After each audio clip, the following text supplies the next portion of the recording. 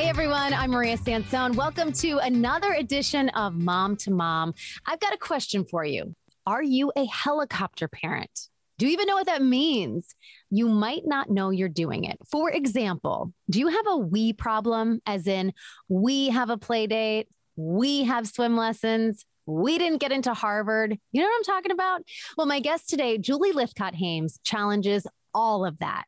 She's the New York Times bestselling author of the Anti-Helicopter Parenting Manifesto, How to Raise an Adult. She challenges parents to look at what actually will set their children and themselves up for success. She'll define overparenting and offer tips to sharpen our intentions. Here's my conversation with Julie Lythcott-Haims. Julie, how are you?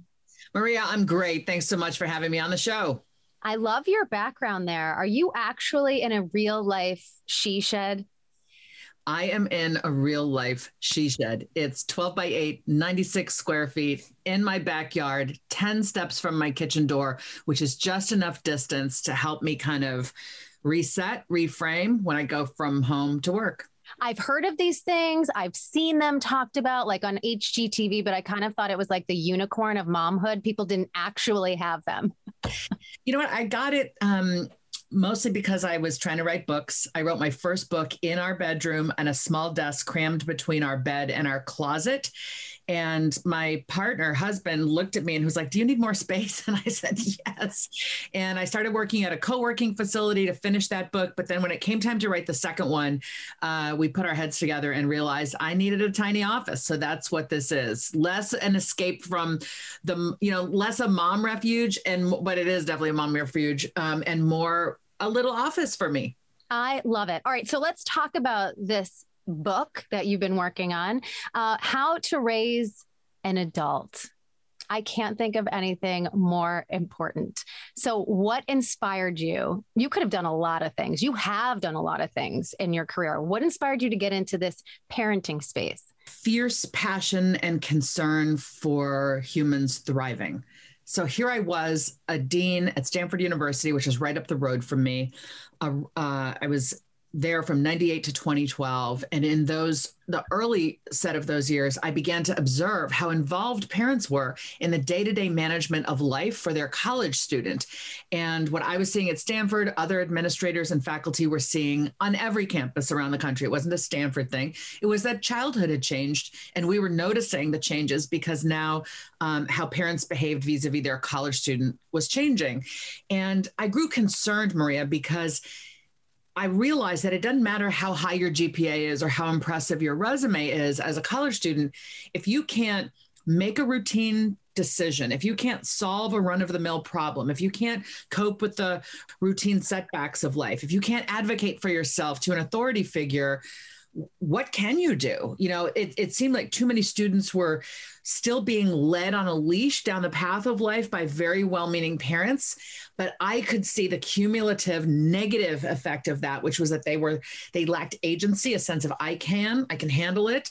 They lacked resilience. I can cope when things go badly. They were accustomed to a parent making sure that their road was always straight and narrow, manicured and clean and clear. And so I wrote this book not to become a parenting expert. I mean, I do have my own two kids who are 22 and 20. I love kids. I love being a parent, but I wrote this out of a fierce advocacy for the imperative that our young people be raised to be able to fend for themselves, because we'll be dead and gone one day. Let me be that blunt. We'll be dead and gone. And we're supposed to have taught our kids how to do everything instead of creating a dependence on us that creates the impression that we will handle everything for them. And like you said, these are well-meaning parents who think that they're doing the right thing by intercepting every bad thing that ever happens and, getting uber involved in everything. Is this what you would consider helicopter parenting? Absolutely. Helicopter parenting comes in three types. The overprotective parent who wants to bubble wrap their kid, prepare the road for the kid instead of preparing the kid for the road, just worried about everything, constantly has to hover over everything and watch. There's the over-directive parent who says, you will be a doctor, you will be a tennis star, I will decide the path of life you will march down. I will condition my love for you on the basis of whether you achieve my plans for you. And the third type is I just want to make your child childhood easier. The concierge, the best friend, let me handle it. Let me fix it. Let me manage it. Let me show up with my little clipboard and check off the tasks, you know, that I need to remind you to do. Sort of like the kid is an A-list celebrity. All of these things are lovingly intended. Like, I've kept you safe. I've created a plan. I've held your hand. But the point is that life is to live is an active verb, and we must not live our children's lives for them. We need to stand alongside them, keep them safe from the big harms, but let life teach them the lessons it will when they try and have a bit of a wobble, and they try again and they flounder a bit, and so on and so forth. That's how they learn. That's how they get stronger. That's how they get emotionally resilient. No question that a lot of parents now are parenting in the ways that you just mentioned, all of those things that you describe as helicopter parents. How did we get here? Because I don't know about you, but my parents didn't act like any of those things. I'm an early 80s, very early 80s kid. When did this happen and why? You were like the last band of the free range children, Maria. It happened in the mid 80s. We began to see the aggregate of a bunch of changes in childhood that really conspired to change childhood itself. The play date was born. So we went from kids arranging their own play to parents having to arrange it and manage it. Stranger danger was born. Can't go anywhere. This fear of a horrific thing, which is of course horrific, but it so rarely happens. It's not something we should have structured or restructured childhood around. To put it differently, our kids are more likely to be harmed by a family member, far more likely to be harmed by a family member than by some stranger. They're far more likely to be severely injured in a car than at the hands of a stranger. So we just have created a childhood around this very unlikely thing. So it sounds like fear plays a big part of this. Absolutely. But also the self-esteem movement came about in the mid 80s. Out here in California is, I think, where it started, the notion of ribbons and trophies and certificates and awards just for showing up, just for being on the team.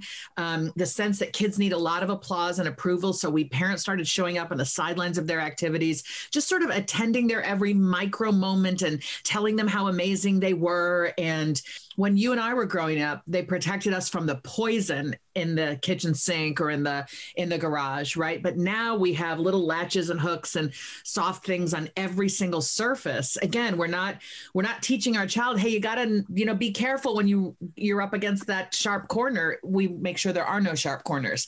So we're not preparing them for the sharp corners of life because childhood no longer has any sharp corners. But it sounds like, all of these things are meant for our kids' safety and well-being. Obviously, there's a time to step in and a time to not step in. We have won the parenting game when our kid can be independent of us. So then how do they get independent? Well, they have to learn every single thing. Well, how do they learn? They learn by doing. Okay. We can do it more quickly, more efficiently, more neatly. Like, we can stack that dishwasher, but if we always stack the dishwasher, our kid will never learn. So we're supposed to want them to learn the various skills of life, how to make a grilled cheese on the stove. I would never let my kid use the stove. It's hot. Well, when do you expect to teach your kid how to make a meal on the stove? Because at some point they become this 18-year-old who's never been allowed to use the stove, and they feel ridiculous and look ridiculous in the world because they've been deprived of these learning opportunities. So the way that I think of it is, it's almost like a game of bowling. Like, you're at a bowling alley. For those of you who've ever bowled, it's like this long thing that you're supposed to throw your ball down and hit the 10 pins. And there are these bumpers that can go up to make sure your ball doesn't go off into the gutter. Okay, that's what we do when people are beginning bowling. We put the bumpers up so they don't just completely fail.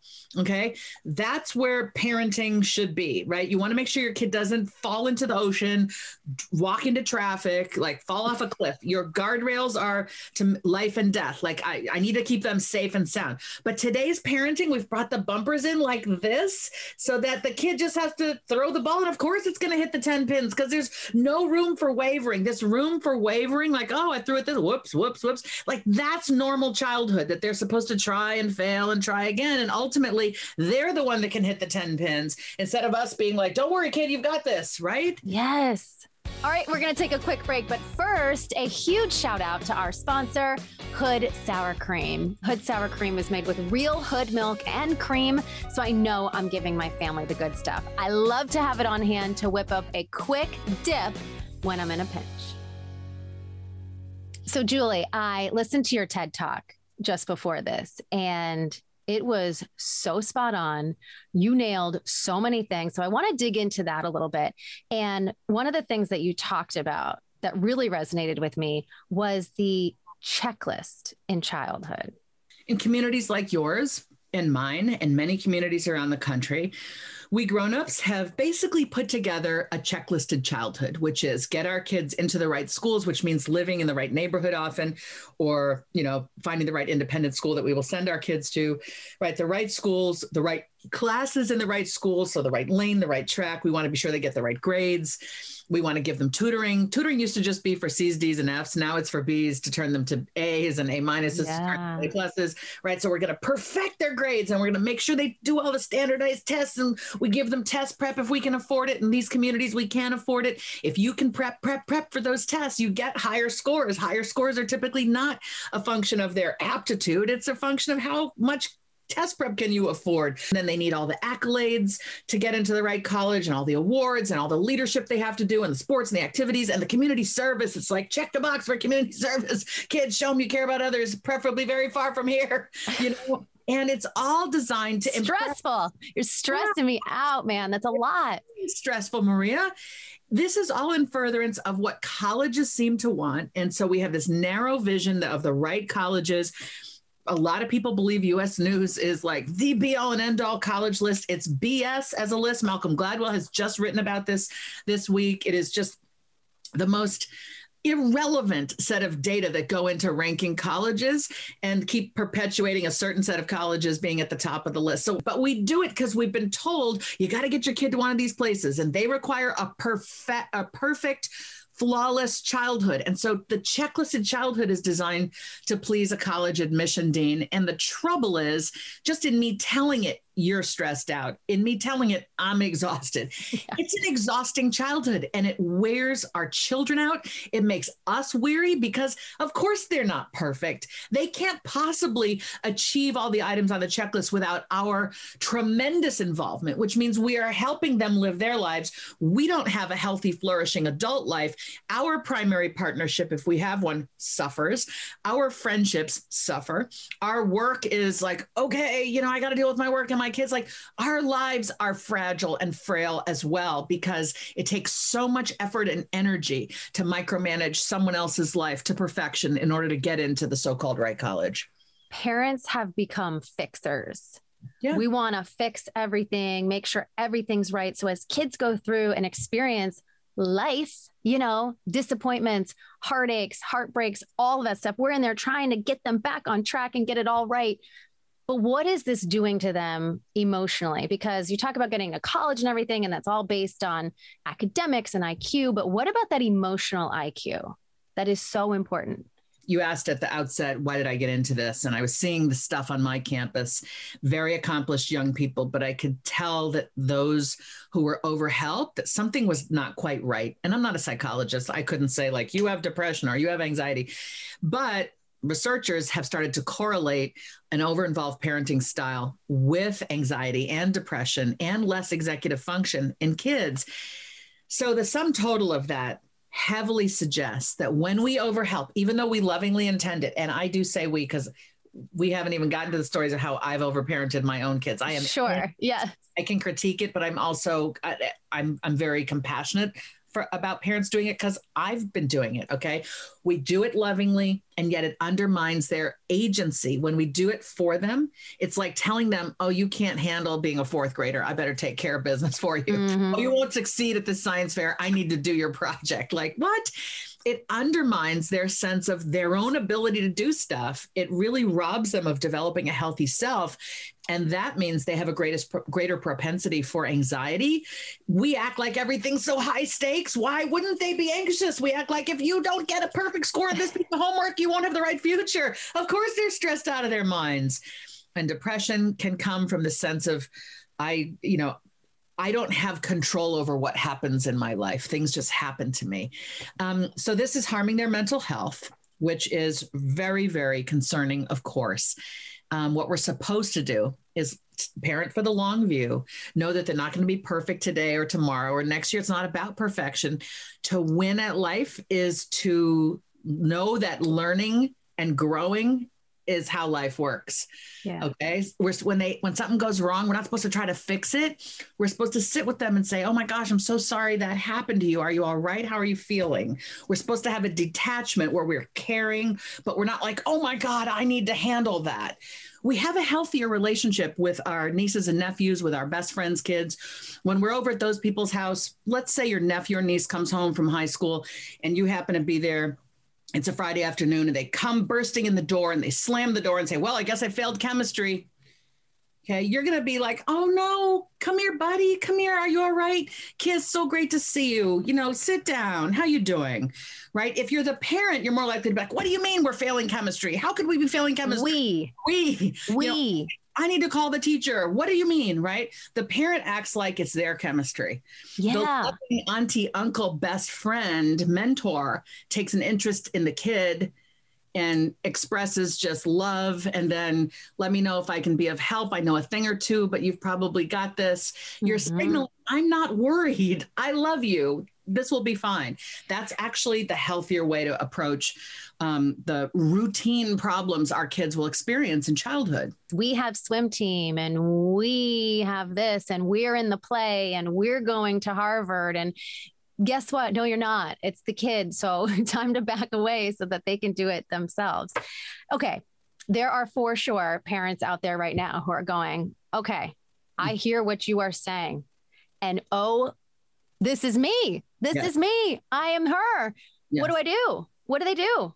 What do we do? Well, to recognize it is step one. Congratulations. Good job. And I'm going to own up to your viewers and say my aha moment was I came home for dinner one night and cut my 10-year-old's meat.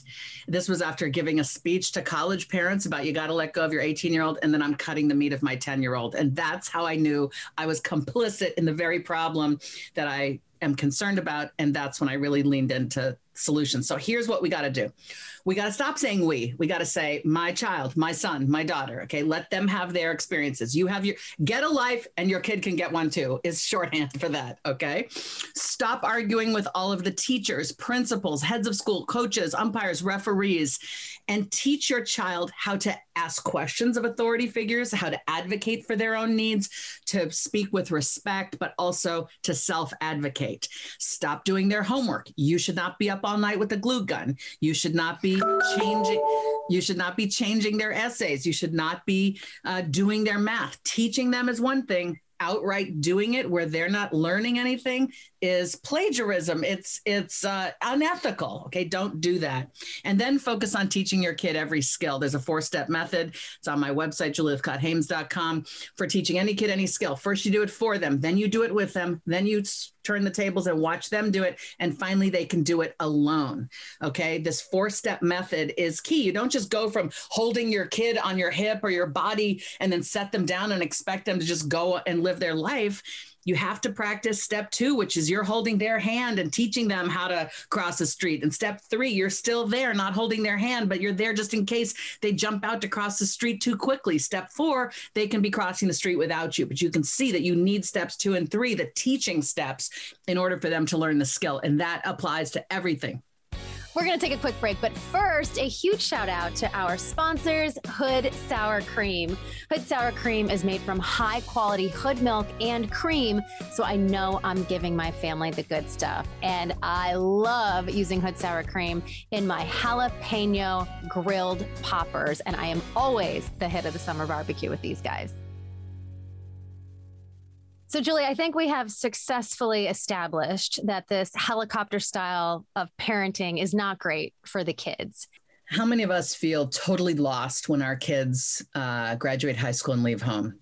Empty nest. More so than ever, people are distraught. Why? Because their whole life has been about micromanaging their kid's life. So when the kid isn't there, they sort of feel, what happened to my life? I have no purpose now. And that's something we want to really avoid at all costs. You have a child, you may have many children. That's amazing. They are a part of your life, but you're supposed to be leading this healthy, vibrant adult life where you have work and hobbies and relationships and friendships and things you're passionate about. Your kid is not your passion. Your kid is not your project. Your kid is not your pet. We are supposed to be role modeling what a healthy adult life looks like so our children can go out there and want to have one themselves, right? We want to make adulthood looks so amazing that they want to go out and grab it instead of feeling like, my God, adulthood seems like such a pain. They're always so stressed and anxious. So it's really good for everyone in the family ecosystem when we take some time for ourselves to be in friendship, to be in relationship. We need to be going away with our primary partner, husband, wife, spouse, partner, whatever your person is. That relationship needs nurturing too. Why? Because your kids need to see what a loving adult relationship looks like so they can aspire to have it themselves. Everything you do is role modeling, even the self-care. No wonder that people are freaking out when the kids, fly the coop, because not only are they, they're missing the kid, but they've lost a job because parents, like you said, are concierges now. And so they're out of a job and they're just totally, totally lost. In the back of my book, How to Raise an Adult, the last couple of chapters are daring to be the parent who can parent differently. And I talk about how to talk with other parents who are inclined to overparent, how to respond to those impulses with them in a way that's respectful, but clear about your own values. Look, we're not trying to be neglectful. Many of us who are Gen X or older millennials were raised with parents who were very hands-off to the point of neglect. Nobody's advocating for neglect. We're just trying to move the pendulum a little bit back toward the center here, because we've gone in this direction of you will never be out of my sight. And that's unhealthy for kids and it's unhealthy for us. All of this GPS tracking of kids, not healthy. A little bit less is more.